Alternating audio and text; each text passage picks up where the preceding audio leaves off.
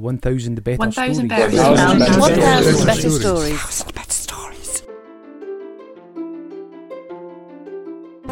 You're listening to 1,000 Better Stories, the Scottish Communities Climate Action Network's podcast sharing stories of community-led climate action in Scotland to help us all imagine the better and fairer future and transform what we think is possible. Welcome to our Everyday Changemakers series. We blethers with everyday people taking climate action in their communities. Hello, it's Kashka, your story weaver. I hope you're ready for the third and the penultimate instalment of Everyday Changemakers stories from Inverness. Today we have an unexpected double feature for you. We talked to John from Holm as planned, and we have an additional story from Maria from Knocknagael. Both groups have been working to hold on to and care for community green spaces within the rising wave of suburban sprawl in the south of Inverness. In the last episode, I left Gina and Mike at a quiet urban Knocknagael and continued my cycle south, leaving the established suburbs full of stone houses and expansive gardens and following the road along the River Ness. I was heading towards Holm and its newly opened community garden, which is incongruously nestled at the side of the suburb's massive Tesco. I wouldn't have even known it existed were it not for the incredible Edible Inverness Facebook page. Soon the houses became more modern, and as I approached my destination, it looked like much building in the area was still in progress. The giant supermarket was hard to miss. It stood back from the road and was surrounded by the obligatory car park, in addition to the vast expanse of short shorn grass and concrete concourse. I headed for the bike racks and immediately spotted the garden itself, 25 square meters of it, carved out in a lawn. It was tucked away against a massive native hedge at the edge of the property and sported a welcoming mix of ground and raised beds, a pergola with some climbers, along with plenty of seating. After the morning sunshine, it's become quite drizzly, so I was happy to find shelter in a small open tool storage shack at the back of the garden to have my lunch. I enjoyed the chatter of the songbirds feeding on berries in the hedge behind me and the playful displays on the garden's feeders. Soon I spotted my host, John, parking his bike next to mine across the expanse of the lawn. Before we settled down for a chat, I asked him to show me his favourite spot in the garden. So I think I've been really enjoying the along the edges of the garden. We got these beds established quite early on in the process, and we've just been planting out with mainly plants that we've been donated, and we've kind of kept it all perennial plants, so things that will just keep coming back every year. Oh, you have rhubarb! Yeah, there's edible things and lots of flowers. So it's a mixture of edibles and ornamentals. We've got lots of verbena and some grasses, and this is Nicotiana, and so it's kind of it's a bit of a funny mix, but I really like this time of year. It's just looking quite nice, and it will continue to bulk out. And the idea is it was going to become a bit of a hedgerow sort of thing, like just a bit of a soft boundary to the garden, because beyond this isn't our land. So we didn't want to build a proper hedge or a fence or anything. We just wanted it to be quite soft, and I think that's working quite nicely. It looks pretty random, but like just quite joyous at the moment. Yeah. Lots of colour. I'm John Dixon. Up until about 3 months ago, I lived just up the hill from here. I now live the other side of Inverness, but it's a 10-minute cycle, so it's still really close. I've been involved in homegrown community garden since the start, really, which was, I think, almost three years ago. My first involvement with the project was really helping to design the layout of it and get planning permission. When I first moved to Inverness 4 years ago, I was working as a gardener, and I've got a bit of a background in design, so it was a really fun kind of task to bring together the community's different ideas that we pulled together and put it into a plan that we've eventually realised pretty well, I think, really, in the last year especially. It's been a really good process seeing it from the design through to a place where it's obviously not finished, but it's now a community asset and space for people to be able to use. How come you actually ended up getting involved in a community project? And it's to do with growing and community gardening, but for you, how does it link into climate emergency and other systemic issues that we're experiencing right now?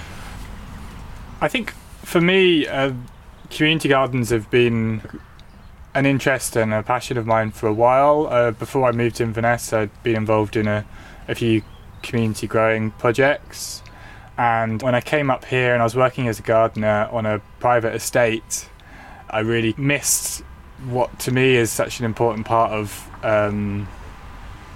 growing. It's the kind of people that are involved, and didn't get to share the garden I was working in with people, so I really wanted to be involved in a project that was completely open for anyone to join and be part of. And also one thing that I feel quite strongly about is when I was first involved with the project, I didn't have my own garden, and I've actually only just got my own garden in the last 3 months. So I think it's like a really valuable space for people that don't have gardens as well. I guess we're quite fortunate in Inverness. There is a fair amount of wild land around the city, but in the city itself, it's really good to have one in the centre of this particular part of Inverness for people to share.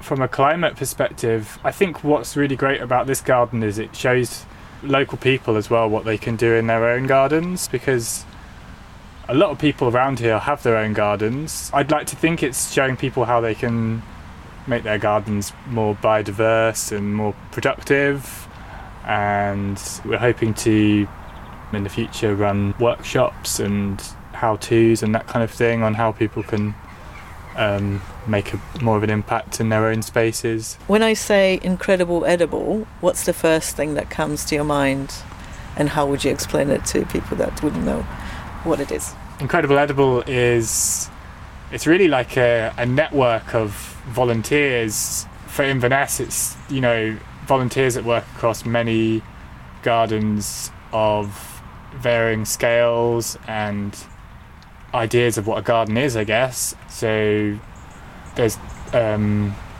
garden in the front lawn of a GP surgery. There's fruit trees that have been put in on a residential street.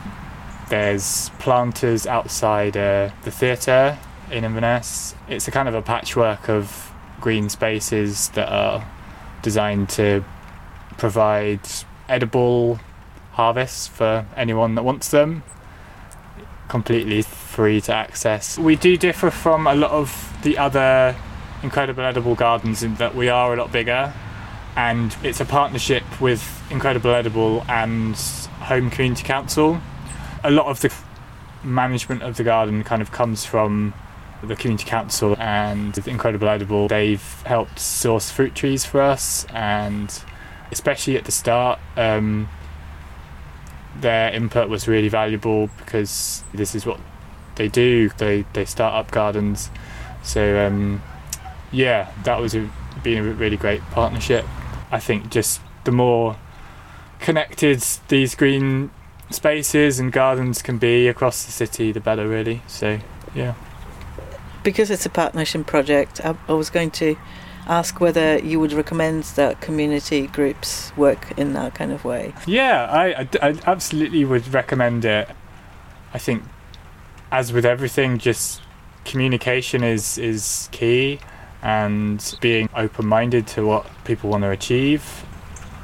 It's been really good to see other community projects grow as well alongside ours. It's really great to know that they're around us and that we can maybe share tools that they've got, or volunteers as well. Just, it's really encouraging. You know, we had our open day and a lot of them would come along, even if they're not involved on a weekly basis. It's great to know they're supporting us. What's the smell that you would say most reminds you of this place? At the front of the garden where you enter, the first thing we did was we built some raised beds along the front perimeter of the garden, and my thoughts when they went in were that the first thing we should get in were herbs. I think fairly kind of easy to use ingredients. A lot of them are perennials, so they'll just stay there and keep growing year after year, and people wouldn't have to buy little bunches of them in plastic packets from Tesco.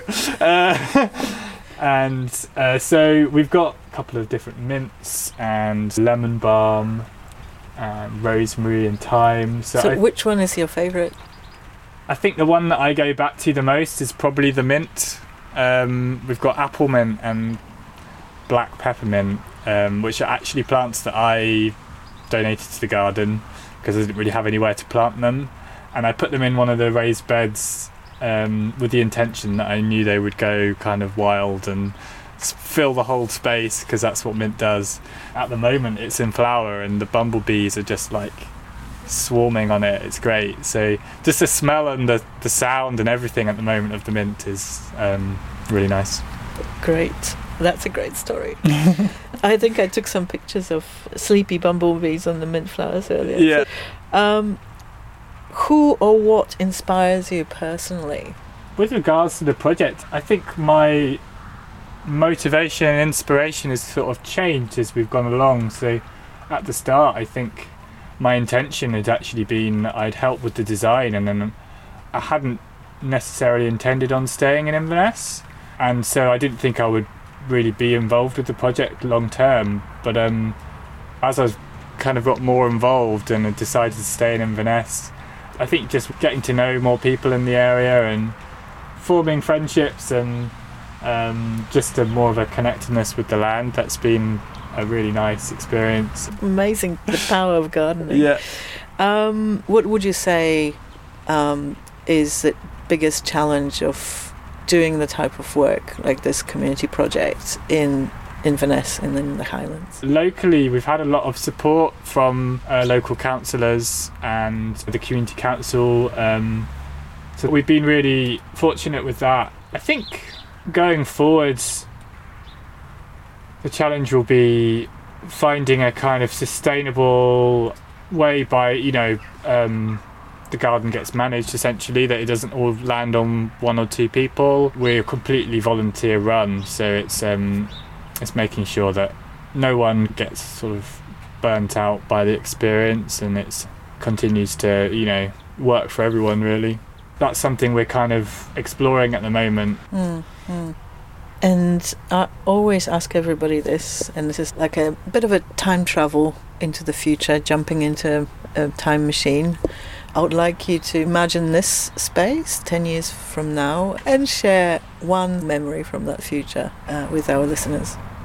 Yeah, so I think in 10 years' time I can really picture all the fruit trees that we planted being 3-4 metres high, just covered in flowers and fruits, and the back of the garden being a really nice verdant wildflower meadow with paths going through.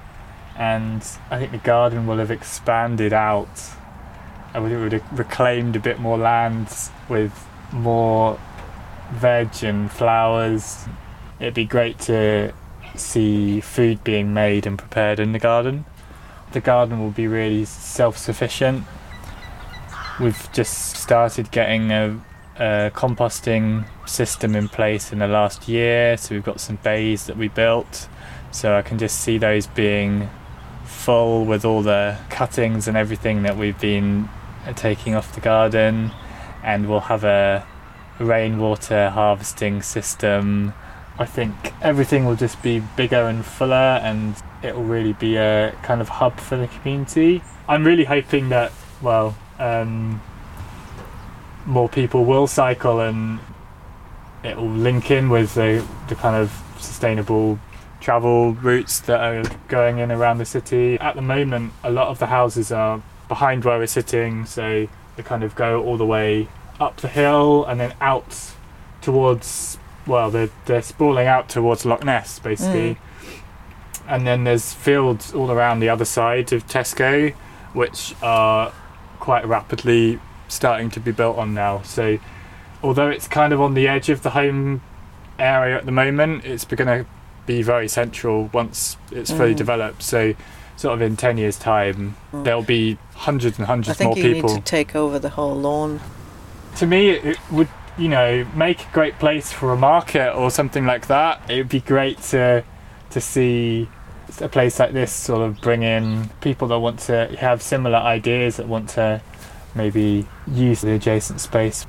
Yeah, I think it's all kind of possible. I want to come back. Yeah, do.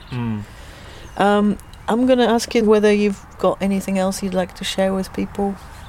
If you're interested in being involved in a community garden but you're not, or you don't really know what you could bring as a volunteer, I would just encourage you to just come along, because it's so great to meet new people that are interested, and there's always something that you can bring to a garden. Just coming along and enjoying the space is just great as well.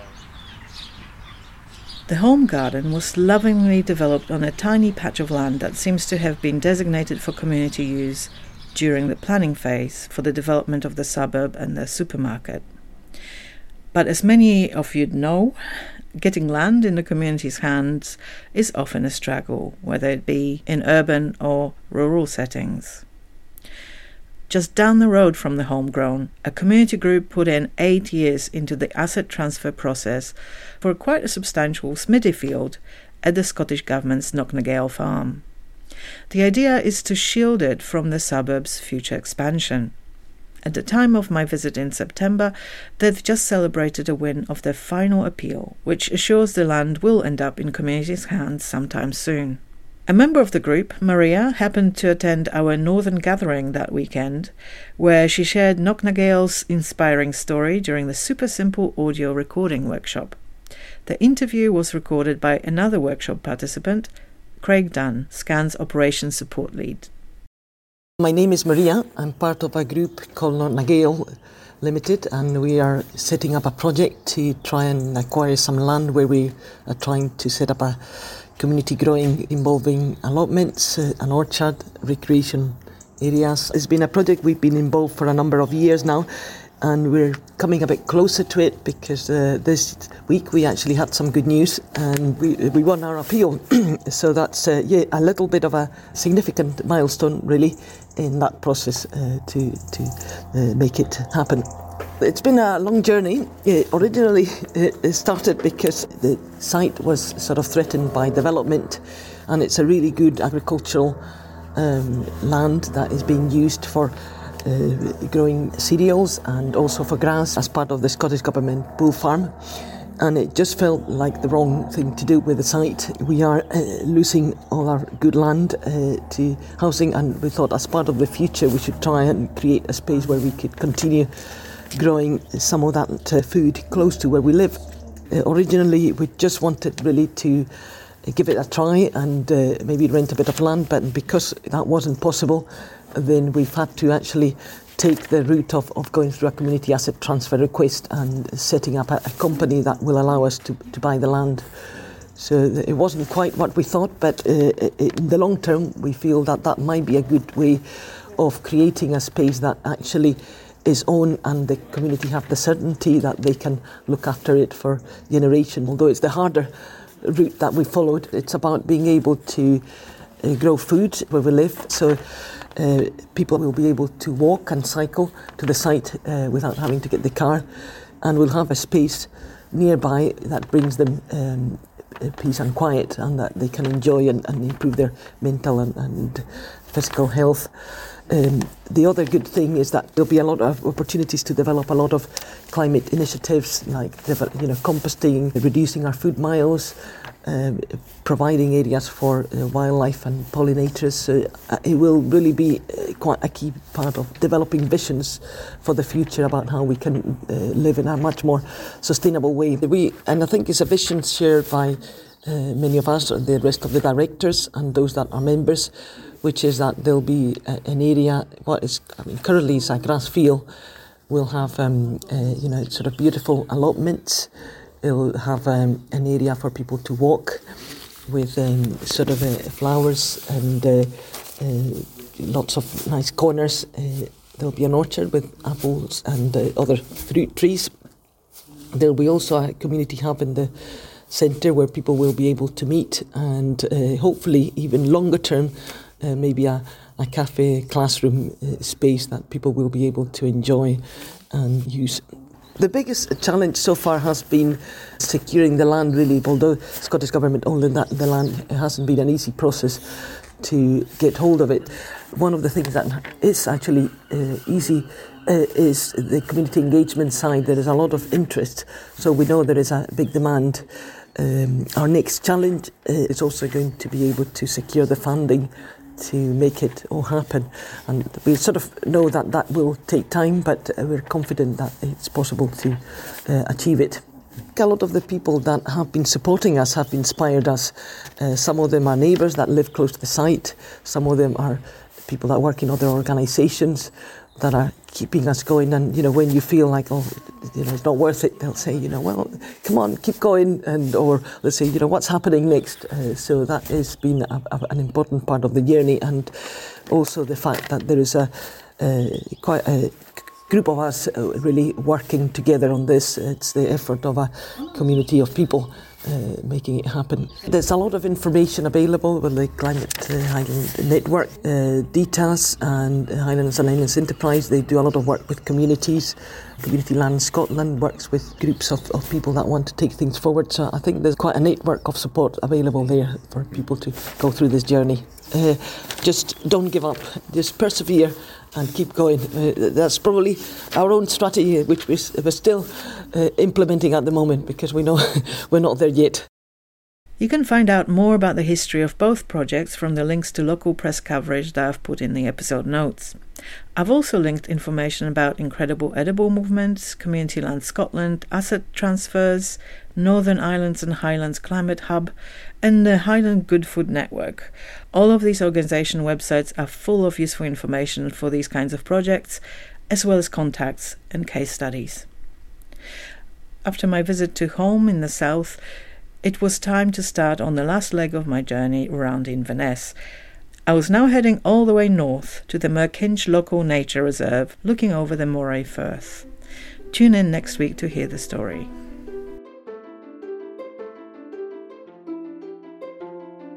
Thanks for listening. If you enjoyed this episode, please give it a like and share it with others.